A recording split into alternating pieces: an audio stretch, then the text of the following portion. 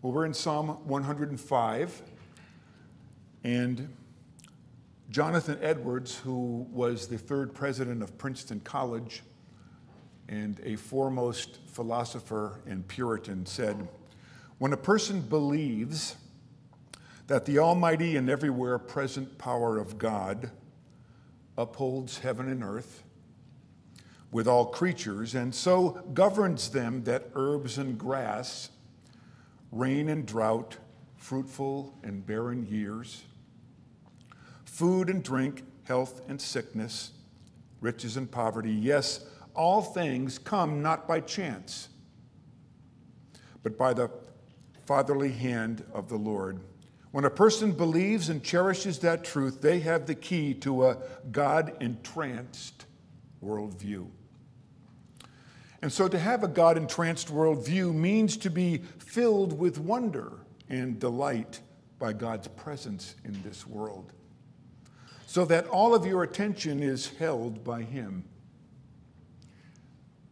This morning we're going to see that every aspect of this historical narrative in Psalm 105 is written to assure your trust in a God-entranced worldview. And even in the opening command of Psalm 105, the psalmist suggests that we should praise God because we realize in the details of the history that the psalmist is describing for us that all things are directed by a God of infinite intelligence and wisdom, who not only knows the end from the beginning in all circumstances, but who is incapable of choosing an inappropriate means to bring about everything that we experience. This biblical God-entranced worldview describes the God of infinite wisdom presiding over everything that is happening. That to God nothing is uncertain or contingent upon something else. And that whatever may be the result, nothing can happen by chance. But that everything is being ordered by one who cannot err. And when the psalmist here notes the times that individuals find themselves afflicted and in distress over their circumstances, he shows us that all of their difficulties have been appointed. And they've been appointed by one who has the power to not only relieve those of the circumstances they're in, but also has the power to appoint the afflictions at the proper time. And so this is the challenge before us this morning. Is your faith in the God-entranced worldview that the psalmist is describing such that it leads you to give thanks to the Lord, to call upon His name and to make known His deeds among the people? Will that be the result of you understanding the way God has dealt with the history of Israel? So we're going to have to be selective this morning in choosing which details we will focus on, because the psalmist nutshells God's protection and provision here for Israel for a period of 430 years. And I don't suppose you're ready to stay for lunch. Not this Sunday, anyway. So the psalmist begins detailing that history in verses 7 to 11 by establishing the foundation that God will forever be faithful to us because He promised to be faithful to Abraham. And he begins in verse 7 to say, "He is the Lord our God. His judgments are in all the earth. He remembers His covenant forever, the word that He commanded for 1,000 generations." God always remembers the imposition of the obligation He placed on Himself in His relationship to Abraham. The covenant is shorthand for, "This is my promise to save you." So the covenant is the preservative factor in the life of Israel. When God says, I will establish my covenant, he means I will set my covenant in operation so that nothing will affect it in any way that could ultimately thwart it. And then as we consider the historical record in Psalm 105, that means that then God will not allow lies or bad decisions or innocent actions made in ignorance or the human will to thwart his covenant. It means he will not allow our deceitfulness, our mistakes, our enemies, our circumstances, our neglect of him, our moral failures, or our momentary lapses in obedience to thwart what he has promised to do for us. Having a God-entranced worldview means that God in his covenant will allow nothing to interfere with the fulfillment of the three promises that he made to Abraham. To provide a seed, capital S, as we discover in Galatians, that would come through the line of Abraham, that is Jesus. To provide the land of Canaan as a place for Israel to settle, and that all of the nations of the earth would be blessed because of Jesus. So his covenant is an outreaching of grace that would hold and keep Abraham safe even while the world around him is perishing in God's judgment. His covenant is the way that he graciously protects and ministers to the line of Abraham until he has fulfilled the promise of his covenant. All the things that God has promised, he will perform, and they will happen, and sometimes it's through what appear to be tedious, long ages of time. It is in the recollection, though, of God's unchangeableness in his past dealings with Israel that are the guarantee of the Lord's unfailing commitment to us who are faithful as well. So the psalmist describes Jehovah's care for the patriarchs during their travel in Canaan and Egypt, beginning in verse 12. What's important to see here is that in Psalm 105, the author chooses to highlight several elaborate details from those 430 years to show us the intimate way that God has been protecting and providing for Israel that entire time. Even from the first, when it was only three families, Abraham, Isaac, and Jacob, that were representing all of the future tribes of his people, when these patriarchs were still too few to number, the psalmist said, he was guiding and protecting them. The psalmist says in Psalm 105 that they were wandering from one nation to another and from one kingdom to another people because God had called for a famine on the land, and they were looking to avoid the famine. During that time of wandering, when they were interacting with pagan countries, the psalmist records that God allowed no one to oppress them. He rebuked kings on their account, saying, "Touch not my anointed ones, do my prophets no harm." And so if we go back into Genesis 20, we see God testing and revealing himself for the first time to a pagan king, Abimelech, the king of Gerar. And Abraham tells Abimelech that Sarah, who is very beautiful, is his sister, which is a half-truth. And Abimelech, as king, decided to take Sarah as one of his concubines. And Moses records there that God came to Abimelech in a dream. And he said, "Behold, you are a dead man because of the woman whom you have taken, for she is a man's wife."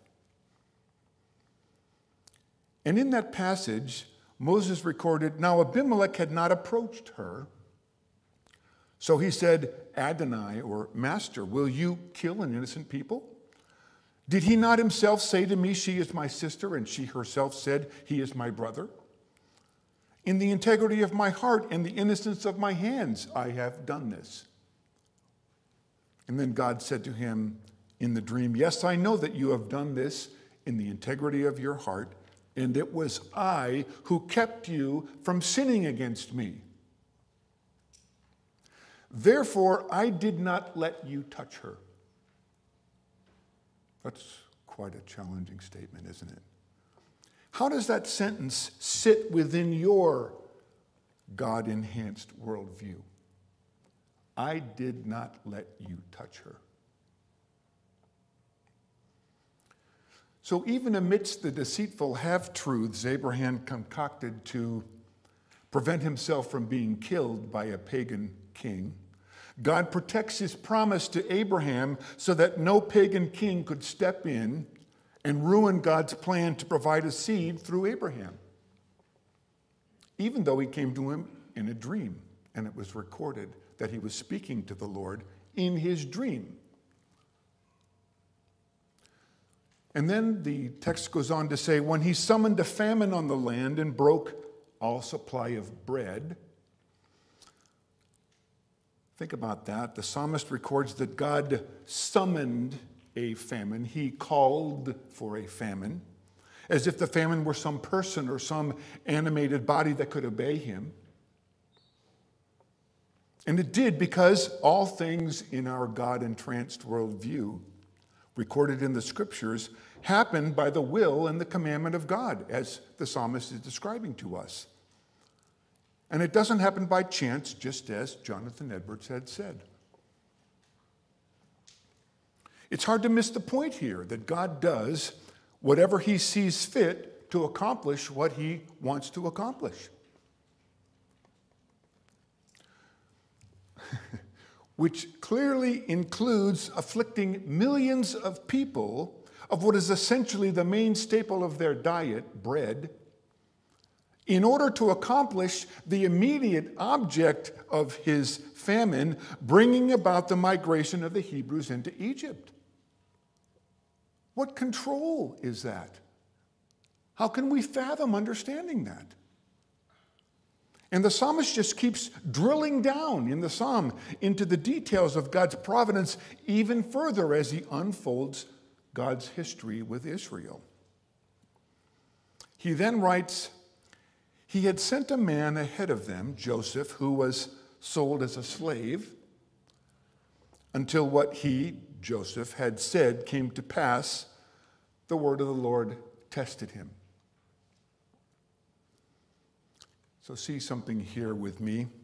We recognize that Joseph going down into Egypt was divinely foreordained for Israel's protection and preservation, even though the action that initiated sending Joseph there came through the envy and the jealousy and the hatred and evil intentions of his brother, all of which God used to accomplish his own purposes. Even though the story proves that it was Joseph's innocence that nonetheless resulted in his imprisonment, the psalmist says that God had a purpose in imprisoning him.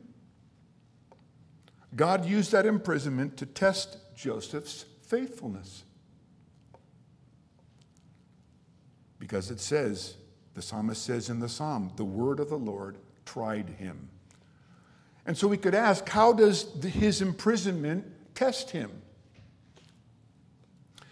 Well, if you remember back in Genesis 37, now Joseph was explaining a dream that he had to his brothers. It's an amazing dream. He said, behold, we were binding sheaves in the field, and my sheaf stood upright and arose. And your sheaves gathered around it and bowed down to my sheaf. And the text says that his brothers began to hate him. And then he dreamed another dream and said to his brothers and his fathers, behold, I dreamt the sun and the moon and 11 stars were bowing down to me. And his brothers were jealous of him, but the text says his father kept the saying in his mind. But look at the length of time it took for God to work this out in Joseph's life. Because of his dreams, he rightly expected honor and exaltation from God. And there he is in prison, even though he's innocent. And even while he's being tested by God to see how patiently he is able to wait on the Lord to fulfill his promise, the Lord is blessing him. You'll have to go back and read those blessings. I don't have time. But while he's in prison, it says the Lord is constantly blessing him, even though he's imprisoned. And I thought to myself, my goodness, do I consider that some of the circumstances that God has arranged for me are actually tests that God has brought about to see how patient I am with him?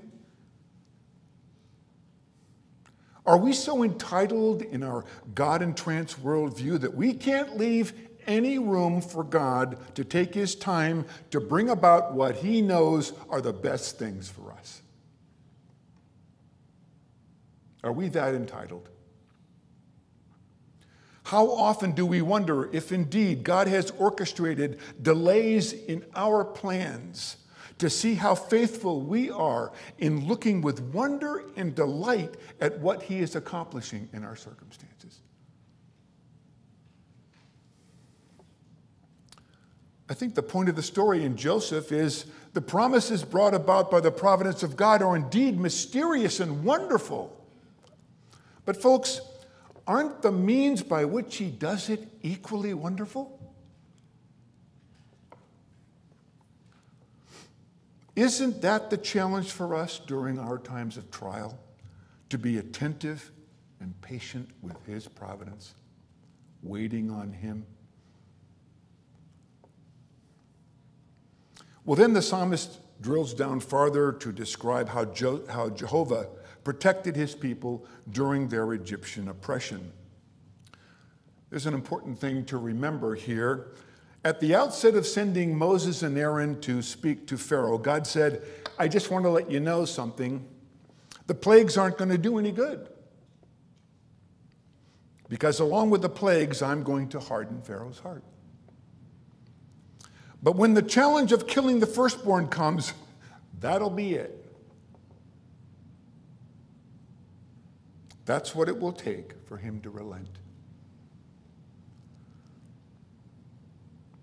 And so we might struggle with this question: why the long series of disasters then for Egypt, if you know in fact that they won't have the effect you're seeking? Why do it that way? And here's the right response for all those who are not believers and don't have a God-enhanced worldview. We see that even in the delivery of the plagues, there's the evidence of God's gracious character toward Pharaoh, in that God ever mingles patience and restraint with the judgment. Right before Moses issues what God had stated in the seventh plague of hail, Moses says to Pharaoh, "Thus says the Lord, the God of the Hebrews, let my people go that they may serve me. For this time I will send all my plagues on you yourself," or in the Hebrew, to your heart, "and on your servants and your people, so that you may know that there is none like me in all the earth." And then he says, "For by now I could have put out my hand and struck you and your people with pestilence, and you would have been cut off from the earth.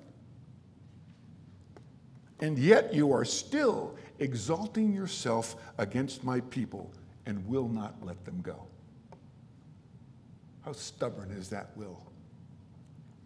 Then he says, "But for this purpose I have raised you up, to show you my power, so that my name may be proclaimed in all the earth," which the psalmist is reminding us to do.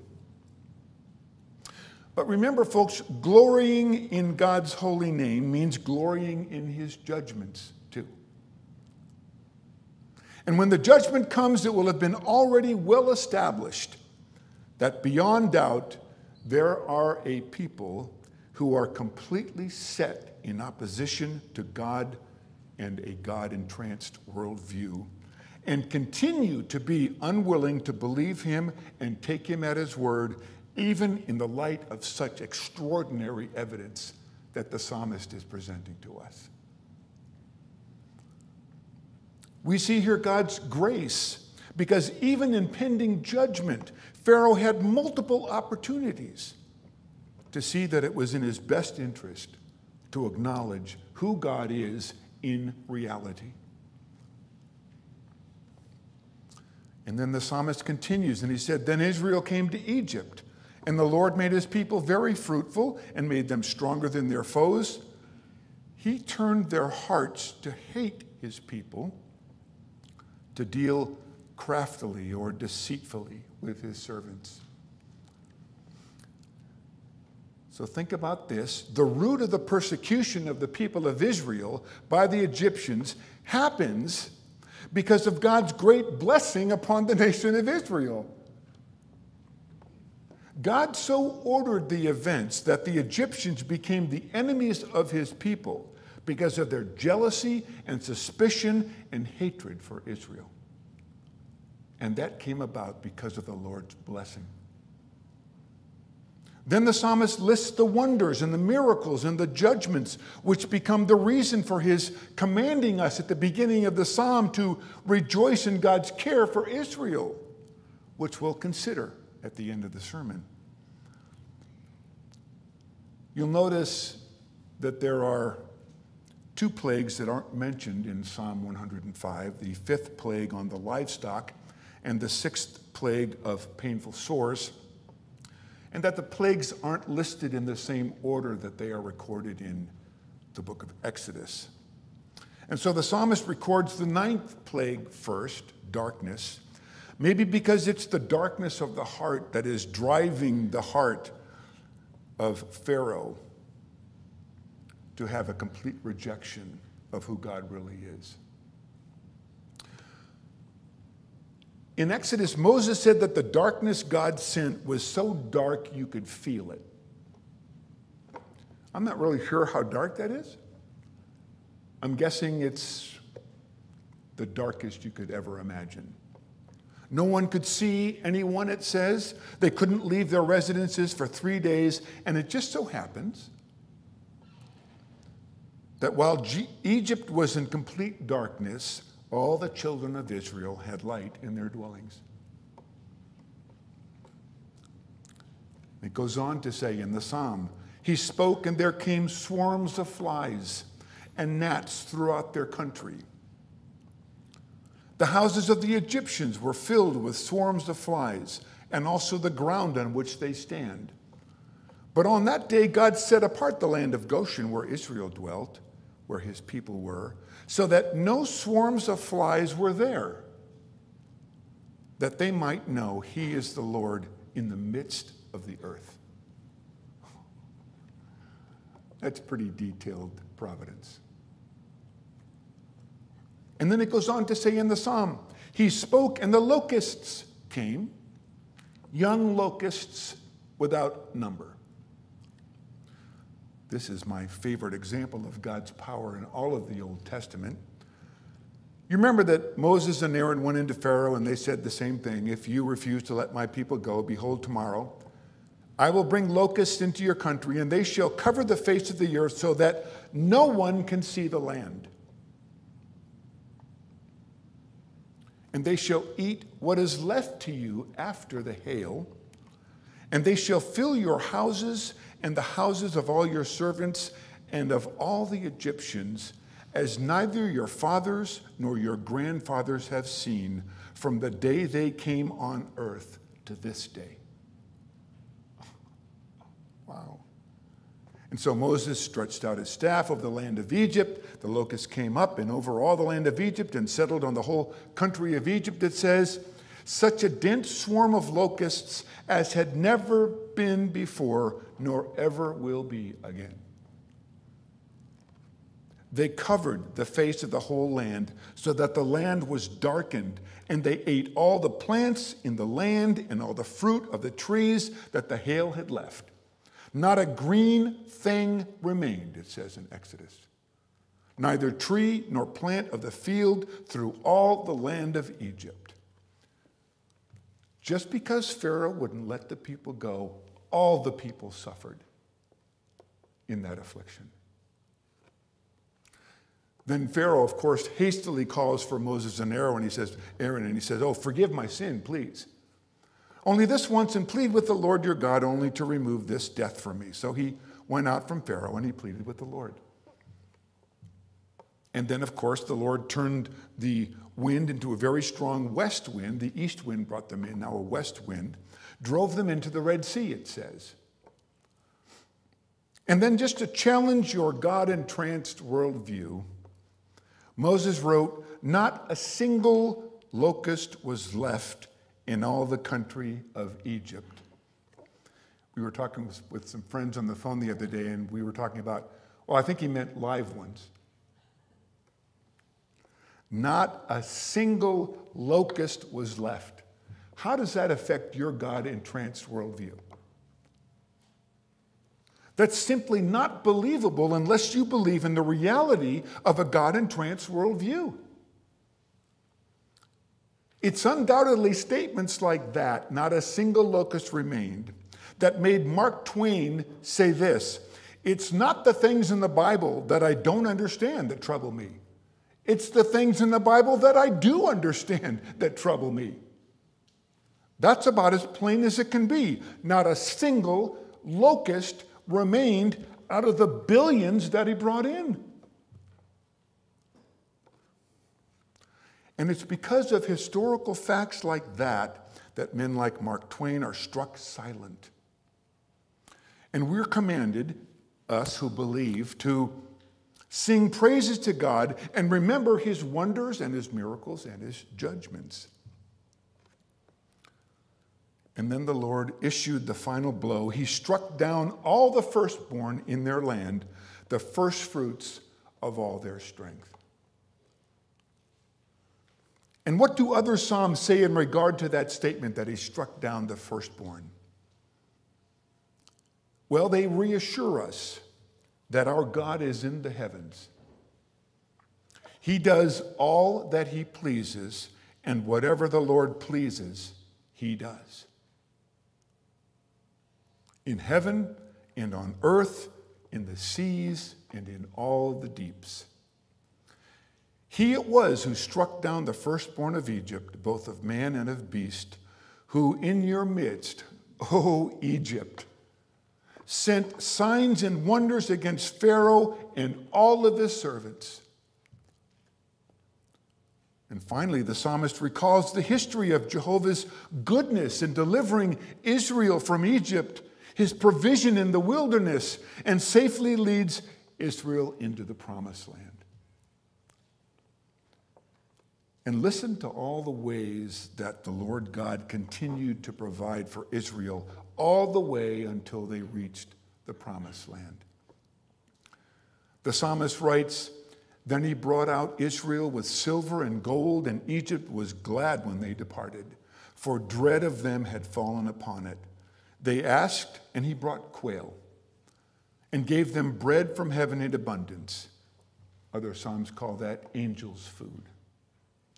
"For he remembered his holy promise, and Abraham his servant. So he brought his people out with joy, his chosen ones with singing, and he gave them the lands of the nations, and they took possession of the fruit of the people's toil, that they might keep his statutes and observe his laws." Now remember something about the covenant here that's really important. God isn't motivated to keep his covenant with Israel because Israel did everything right in keeping his statutes and his promises. In fact, far from it. What we see in a close observance of the historical record of those 430 years is Israel's repeated failures, grumbling, unfaithfulness, and unworthiness before God. Moses rehearses Israel's rebellion to them way back in Deuteronomy chapter 9. And he says, it's not because of your righteousness or uprightness of your heart that you go in to possess their land, but because of the wickedness of these nations that the Lord your God drives them out from before you. And that he may fulfill the word which the Lord swore to your fathers, to Abraham, Isaac, and Jacob. Therefore, understand that the Lord your God is not giving you this good land to possess because of your righteousness, for you are a stiff-necked people. Let me give you the 2023 definition of stiff-necked. You are a difficult, stubborn, shameless people. You're like the rebellious oxen who need to be placed under a yoke. You are virtually non-responsive to my gracious, loving kindness for you. But that didn't keep him from maintaining his promise. Again, remember that God had pledged himself to Abraham that he would bring his posterity into the full possession of the promised land. And that Paul wrote in 1 Corinthians 10 that for their iniquities he caused all who came out of Egypt to die in the wilderness except Joshua and Caleb. He brought their children into that good land and gave it to them for their inheritance. And Joshua understood perfectly that God had fulfilled his word to them in every respect. And that after many years, he appealed to the whole nation, saying not one thing had failed of all the good things which the Lord their God had spoken concerning them. All that was promised had come to pass for them, and not one word of them has failed, Joshua said.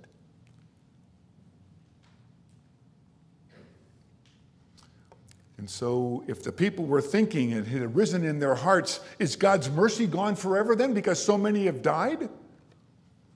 Will his promise fail forever? And the answer in scriptures is no, because it's impossible for God to lie.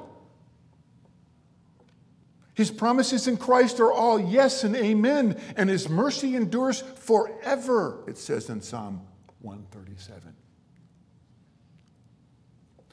The end of all God's dealings with the Israelites was so they might observe his statutes and keep his laws. His design was that Israel should be a holy nation, loving God from their heart and representing him in the world and claiming the world for him as his own. Even we who are God's faithful children today, we need to be reminded over and over again, even this morning, that we have great reason to celebrate our God and put all of our faith in him to fulfill his covenant. Because God has laid out for us in this historical narrative of Psalm 105 stunning reasons for us to sing his praises. And here in Psalm 105, after the psalmist had considered the extent of Jehovah's intimate care for Israel for a period of over 430 years, he began the psalm by giving us the reasons why we should praise him and the things that constitute what that praise looks like. So let's consider the 10 commands that the psalmist mentions at the beginning of Psalm 105 to summon his people to praise Jehovah after we've seen the reasons in history that he laid out for us to trust and praise him. And he said, oh, give thanks to the Lord. Literally, hurl, throw out thanks to the Lord with extended hands. Just lavish him with thanks. He said, call upon his name, another command. Call upon him by celebrating his wonderful attributes and his character. Bear witness to God's character that he has revealed in history and the way he cares for and has protected Israel all these years. Then he says, make known his deeds among the peoples, another command. Cause others to know him by explaining that what he does is motivated by his promise to love those people of faith forever. Show the people of this world that you have observed what Jehovah is like, and there's no being anywhere like him. The psalmist is saying that now that you've acquired an understanding of who God is that I've just shown you through seeing and through observing how he acts and cares for his people with all of your senses, make known his greatness. Sing to him, sing praises to him, tell of all his wondrous works. Sing songs to him. If you have been redeemed, then sing it out. If the blinding scales that had prevented you from trusting in a God-entranced worldview have been removed and you've been awakened to fully knowing the reality of who God is, then you are commanded to sing it out. He says, glory in his holy name. Let the hearts of those who seek the Lord rejoice.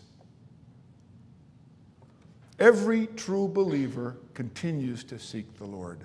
So be boastful about his holiness. Be sincerely and deeply thankful to him for it.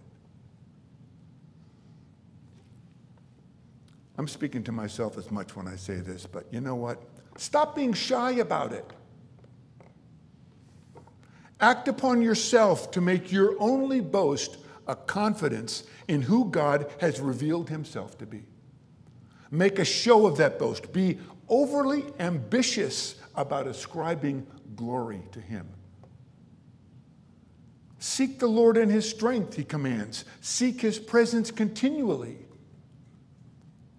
If your worldview is fully God-entranced, search him out for his guidance. Search him out for his counsel and his wisdom. Investigate the direction he seeks for your life. And when you find it, submit fully to it. Continue to seek him because Psalm 34:11 says, those who seek him shall not lack any good thing. And finally, the psalmist commands us to remember the wondrous works that he has done, his miracles and the judgments that he uttered, everything that he did to demonstrate his power and patience with Pharaoh, which the psalmist recorded for us to help you remember and rehearse and recite his miracles, wonders, and judgments that he performed in the keeping of his promise to Abraham way back in Genesis. And then he ends by saying, oh, offspring of Abraham, his servant. And I'm saying, yes, you in the sound booth, you on the worship team, every one of you here in the congregation, all of you who are children of Abraham, children of Jacob, his chosen ones, remember these things. Remember, too, that God is motivated to do all of the wonderful things that he has done because of his loving kindness. All throughout the Psalms, we are always brought back to the truth of his loving kindness towards us. I love how Psalm 107 ends. It really wraps this whole idea up. He says, the godly will see these things, the history of God's protection and care for Israel, and be glad while the wicked are struck silent. Those who are wise will take all these things to heart. They will see in our history the faithful love of Jehovah. The godly, the conscientious, the upright in heart, the wise who have a God-entranced worldview, True believers who continue to seek the Lord and his strength will see the things that the Lord has done and be glad in them, because they will see that behind all of it is the Lord's loving kindness for us.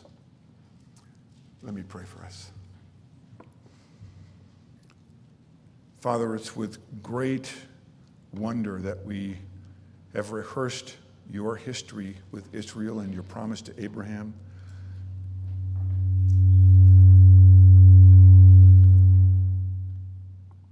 And Father, we ask that you help us to be encouraged to trust in a God-enhanced worldview this morning, even as we've rehearsed this history, and see your hand behind all things in your care for us. We ask this in Christ's name. Amen.